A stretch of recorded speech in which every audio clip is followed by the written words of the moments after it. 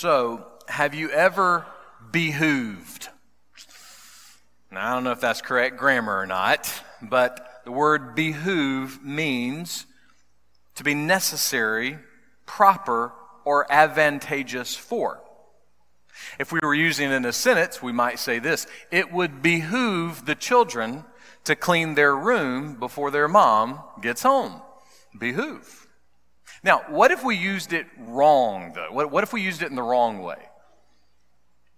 It might sound something like this: those kids better start behooving when their mom comes home from work. That'd be wrong. That behoove is supposed to be a behave. Probably when I was around 10 years old, I started using words in the wrong way. I think I initially did it just to kind of annoy my brother-in-law, but I have done it ever since. I'll just use the wrong words at the wrong time just for my own entertainment. I have fun just using words in the wrong way. But I have found over time that you could say, maybe at the behest of those who are bestirred and bemoaning that my words are not befitting, that it would behoove me to behave when it comes to the words I use, right? But it's not just me. There is a type of speaking, a type of word usage that applies to every man, woman, boy, and girl. There is a way of speaking where it would behoove us to behave. And what is that way of speaking? Well, we continue our series, 10 Ways to Change the World, where we're considering the ultimate laws of the universe, the 10 Commandments. And the reason we're using this kind of big language, 10 ways to change the world, is because underneath us considering the 10 Commandments, we're asking a question of our hearts. How would the world be better if people really obeyed the 10 Commandments? And our attention today comes to the third commandment. The third commandment is this commandment that is going to help us see that it is this law from God that we still need.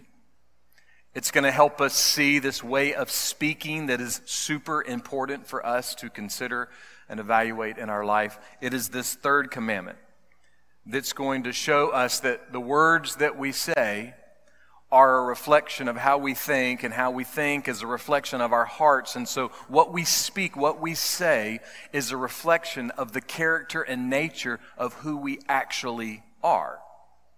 So words do matter. The way we speak really does matter. So who are we? And how do we prove with our words who we really are? Well, let's find out together. Our sermon today is called Speak Up. We're going to be looking at Exodus chapter 20, verse 7. God is giving a message to Moses to share with the people. It is God's law that is still good for us today. And this is the next part of God's message, beginning in verse 7. You shall not take the name of the Lord your God in vain. It would behoove us to behave when it comes to using the name of the Lord. Now, is this talking about using God's name and cussing and cursing and swearing and profanity? Yes, it is. Is it talking about more than that? Yes, it is. A lot more than just that. I was reading something recently that said research shows that swearing can actually lessen physical pain, which may be why sometimes the wrong words slip out, right? You know? But research also says that those same words used over and over again have no impact on the pain. In other words, it's kind of like a piece of fruit stripe gum, you know? It fades immediately, you know? It doesn't have the power that we think that it has. My pastor in seminary used to say that when people use profanity, he said it's just an evidence in that moment that they're just being dumb instead of smart. He said because any lazy person can use ignorant words, but a thoughtful person has to take a moment and think about intelligent words to use. Legendary college basketball coach John Wooden taught his players to never use profanity. Kareem Abdul-Jabbar was one of the players that played for him, and in 30 years of being a champion on the high school and the college and the professional level, Kareem Abdul-Jabbar said he was never more afraid and scared of a coach than in a moment one day where Coach Wooden looked at the team and said, "Goodness gracious sakes alive." So is there a difference between cussing and cursing and swearing and profanity? Well, if we spent some time, we could probably make some categories creatively of how those things may be different. But ultimately, if you look at it linguistically and historically, all of those words have their origins connected to defying and breaking the third commandment. Defying and breaking this notion of what it means to take the Lord's name in vain. Now, it may be helpful for us to remember that we have not been called to conduct ourselves according to the manners of a Jane Austen book, okay? That's not our objective truth. Our standard of truth, our guide for how we live and how we conduct ourselves is supposed, especially as believers, supposed to be God's Word, the Bible. And the reason that's important is because we find that even in Philippians, when Paul is writing to the church at Philippi about the value of his salvation, he says, the value of my salvation is more gain than all of my other accomplishments. He said, you can take my education, you can take my family heritage, you can take my accomplishments, you can take my possessions. And in the King James Version, he says, you can take those and they are like dung compared to the value of knowing Jesus. And why does that matter? Well, it just matters to say that sometimes there is really strong language that's used even in the Bible. And so we have to be careful that we don't disobey the second commandment while we try to think about the third commandment, and that is that we make an idol out of walking around with a checklist trying to pick off all the bad words that we think people are saying. Which brings us back to the third commandment. You shall not take the name of the Lord your God in vain. What does that even mean, to take something in vain? Well, it is about the name first and most. The name is the most important part of that. One day, Jesus was teaching his closest friends how to pray. And he said, when you begin your prayer, pray something like this. Matthew 6, verse 9. Our Father, who is in heaven, hallowed be your name. Hallowed, holy, other, unique, set apart. There is no one like the one true, living, sovereign God. There's no one like him. There's no one like God. There is no one that has the value that God has. There is no one who is a treasure like God is. There is no one like God. Therefore, there is no other name above and beside his name. He is holy. He is majestic. He is awesome. And that's why we don't take his name in vain.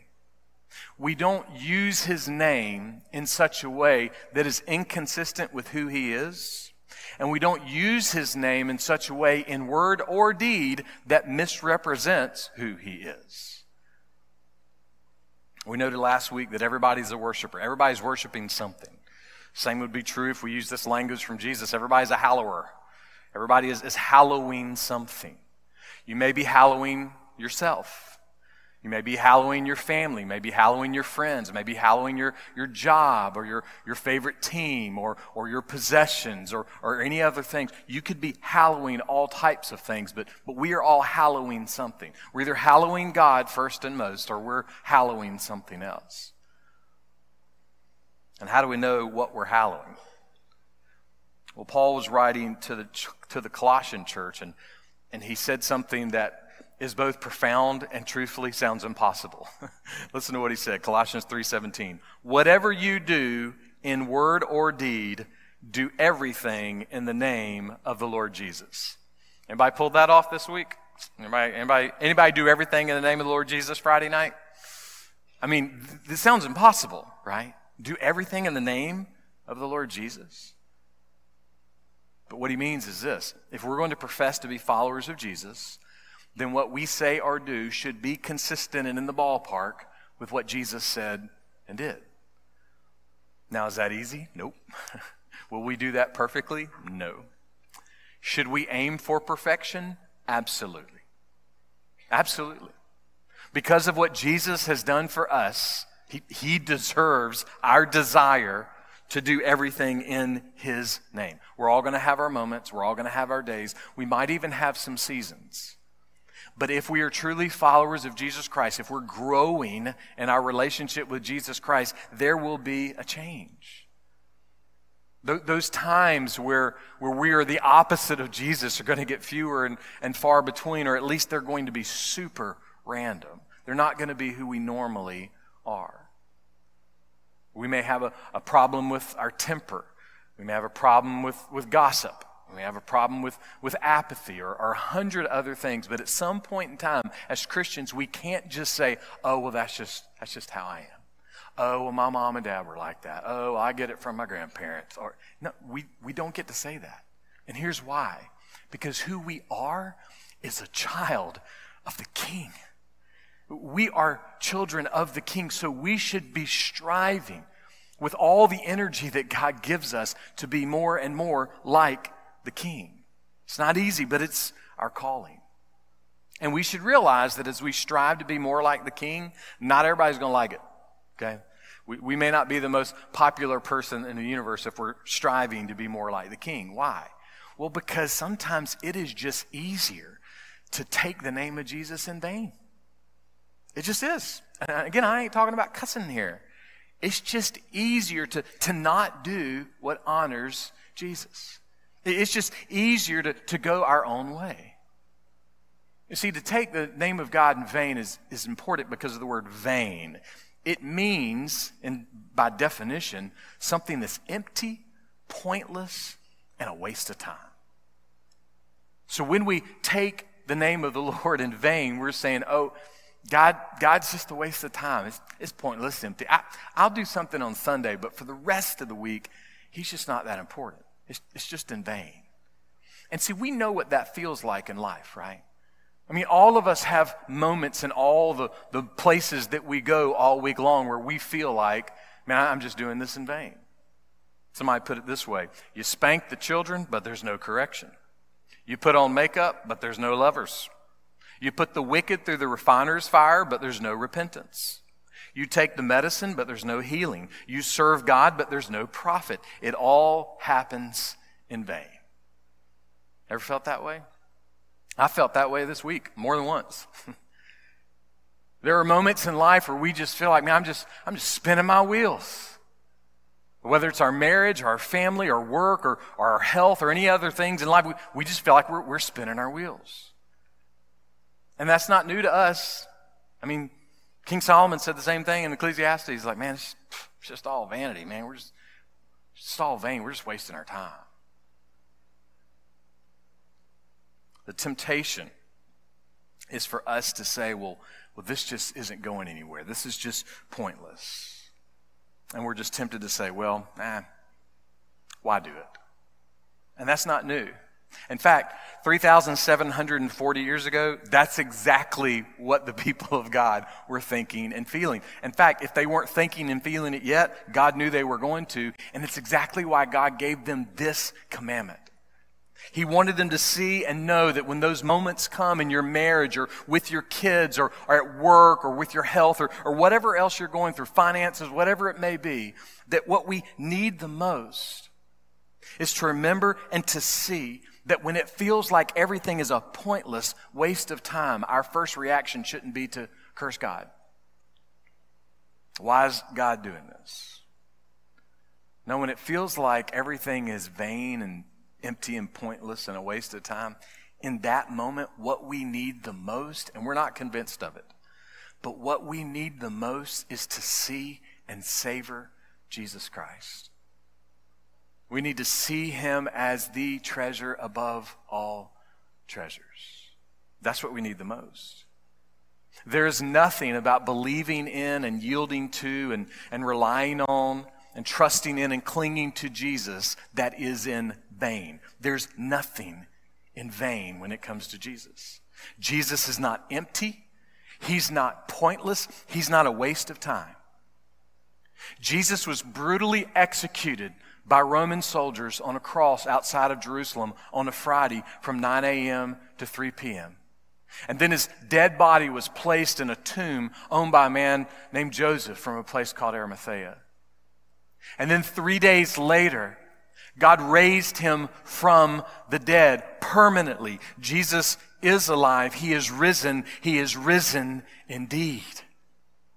And there is nothing about the resurrected Jesus that is in vain. Nothing. After he was resurrected, Jesus said this to his closest friends, Matthew 28, "All authority in heaven and on earth has been given to me. Go, therefore, and make disciples of all the nations, baptizing them in the name of the Father and the Son and the Holy Spirit." The authority to make disciples, the authority to do what we did this morning at the beginning of our service, to baptize, that authority, all of that authority, to make disciples of every type of person, every nationality, every color, every socioeconomic background, all of that authority comes in the name of Jesus. There is no other name with that kind of authority. The name of God the Son, the name of Jesus, is never in vain. It is not empty. It is not pointless. It is not a waste of time. Not long before he was arrested and crucified, Jesus again was speaking to his closest friends and said this in John 14, "These things I have spoken to you while remaining with you. But the Helper, the Holy Spirit, whom the Father will send in my name, he will teach you all things and remind you of all that I said to you." The greatest help that a Christian could ever need, and I would just say at this point, the greatest help that any non-Christian would need would be the work of the Holy Spirit. The greatest help that we could possibly dream about is for God the Spirit to help us. And that help from God comes through the name of Jesus. That's why we say there is no other name with that kind of help. The name of God the Son, the name of Jesus, is not in vain. It is not empty. It is not pointless. It is not a waste of time.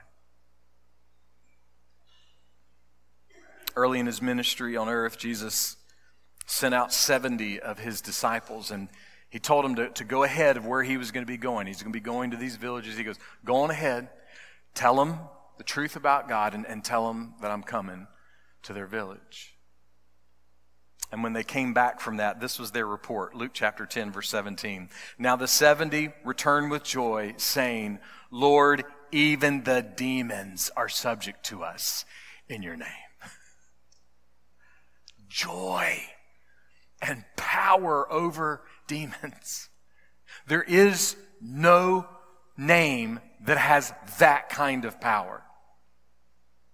So that's why we say that the name of God the Son, the name of Jesus, is not in vain. It's not empty. It's not pointless. It is not a waste of time. 244 years ago, Edward Perrineau wrote a hymn that is now famous, and in his hymn he included this one defining line that is the title of the hymn itself. "All hail the power of Jesus' name. All hail the power of Jesus' name." Not all hail the power of Bill Gates' name, or Billy Graham's name, or Michael Jordan's name, or Tom Brady's name, or Joe Biden's name, or Donald Trump's name, or Mother Teresa's name, or the Pope's name, or Dow Welsh's name, or your name. All hail the name of Jesus, period, exclamation point, over and over, only and only. All hail the name of Jesus. All hail the only name, the only begotten Son of God. All hail the name of Jesus. There is no other name. The name of God the Son, Jesus, is not in vain. It is not empty. It is not pointless. It is not a waste of time. It is the name above all names. He is the greatest treasure of all treasures. And that's why we need to be people of the name. If we claim to be followers of God, we need to be the same people we claim to be. See, part of taking God's name is vain to say, hey, I'm a Christian, and then, hey, I do everything the opposite of that name. That's taking God's name in vain. Now, somebody might say, come on, man, it's 2024. What are you doing here? 10 Commandments? We don't need the 10 Commandments. We need some new commandments. We need some new laws, some new rules that fit today. Because those just don't work. Those don't work in our time. They don't work in our culture. They don't work in our generation. Here's the funny thing. True, objective truth works in every time and every culture and every generation. That's what makes it objective truth. It's not subject to when we live. It is true before, during, and after every generation. And that is the truth of God.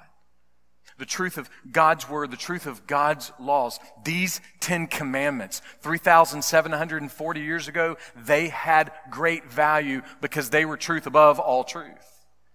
And they still haven't lost their value. In fact, all you have to do is look through the last 3,740 years and you will see that it is in the 10 Commandments that we see this unbelievable combination of mercy and justice that we cannot find in the Republican Party and we cannot find in the Democratic Party and we cannot find in the Baptists or the Methodists or the Episcopalians or the Catholics or anyone else. It's only in Jesus.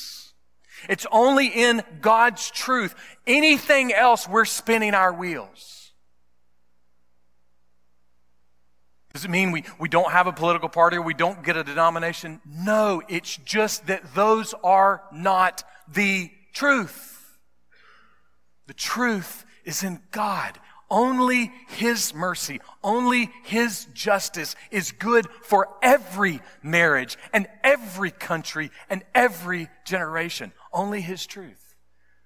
He keeps proving Himself over and over and over again. And that's exactly why the commandment is, don't take His name in vain, because there's so much power in the name. There's so much power, so much mercy, so much justice, so much love in the name of God. That's why we don't take it in vain. That's why in word and deed, we don't take it in vain. And why is that so important? Listen to the next part of God's commandment. For the Lord will not leave him unpunished who takes His name in vain. What kind of punishment are we talking about here? Am I going to get struck with lightning? Maybe. I don't know. Could happen. But I think in the context, what we're seeing is this, that to take God's name in vain is to say, well, I'm a follower of God, but I'm not really following God.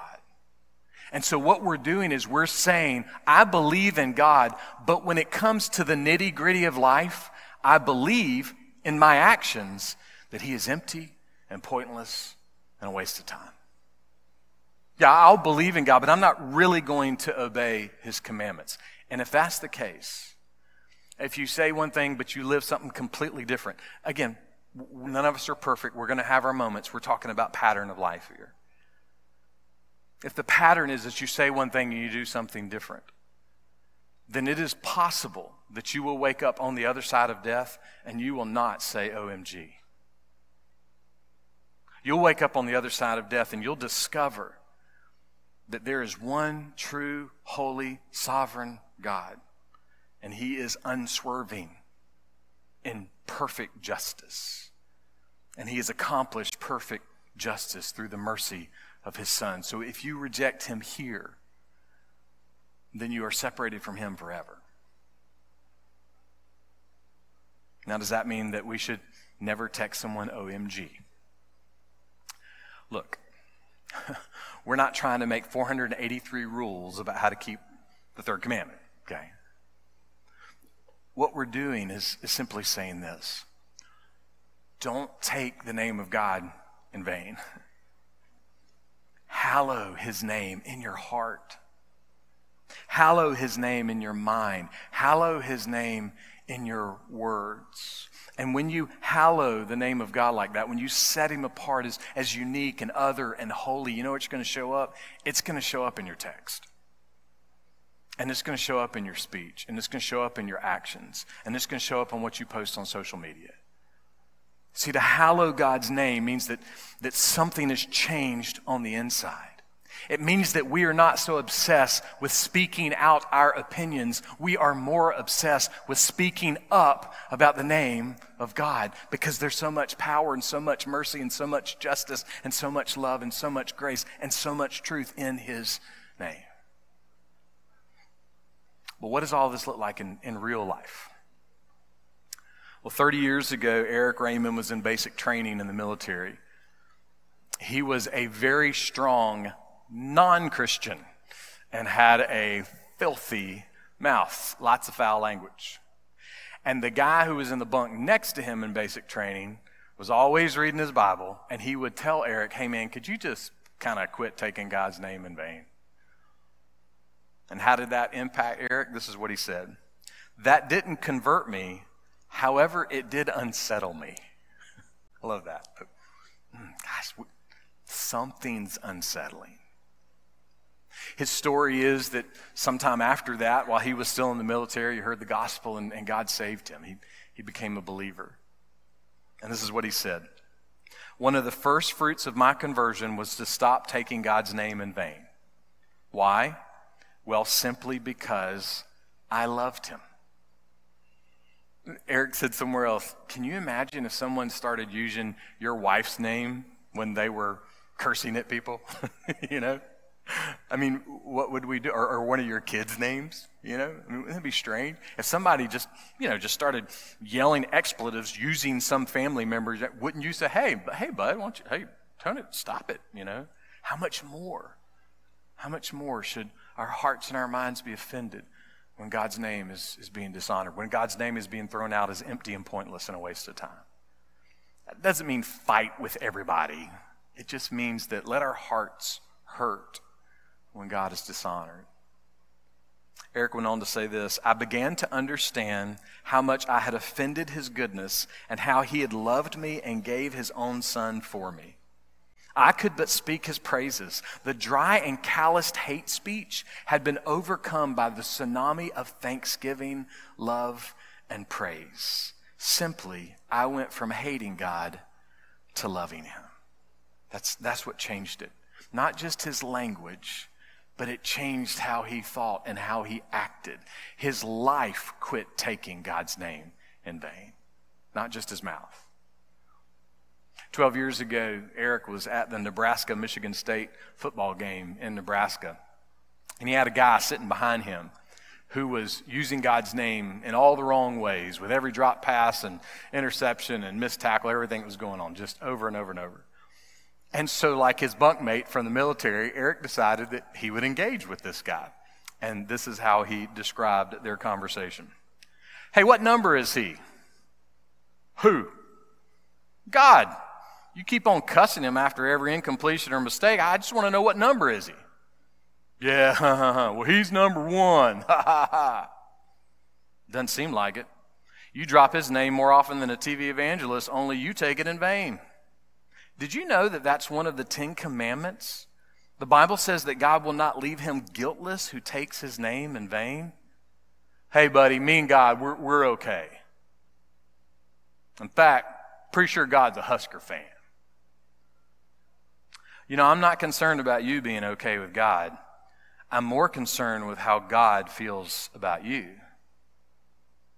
Because the Bible says that what you're doing is what his enemies do. Whatever. Now, it sounds like I just ended the sermon with a message about not cussing. But that's not really what I'm hoping for. What I'm hoping for is that we would see and hear the magnitude and simplicity of that interaction, And we would, each one of us, for our own hearts and our own good, ask the question to ourselves, how does God feel about me? How does God feel about me? Does God see me hallowing his name, worshiping him first and most? Not perfectly, but first and most. Or am I a self-worshiper? Or am I worshiping my family or my friends or my job or my team or my money or whatever else it is? And in worshiping myself, is it kind of one of those things where I'm kind of my own little God? That, hey, this is how I believe the world should be. This is how I think things should go. These are my politics. This is how I spend money. This is how I raise my family. If God can get in with that plan, I'm okay with it. I'll use the Bible when it's convenient to fit with my plan. Is that what God sees in you?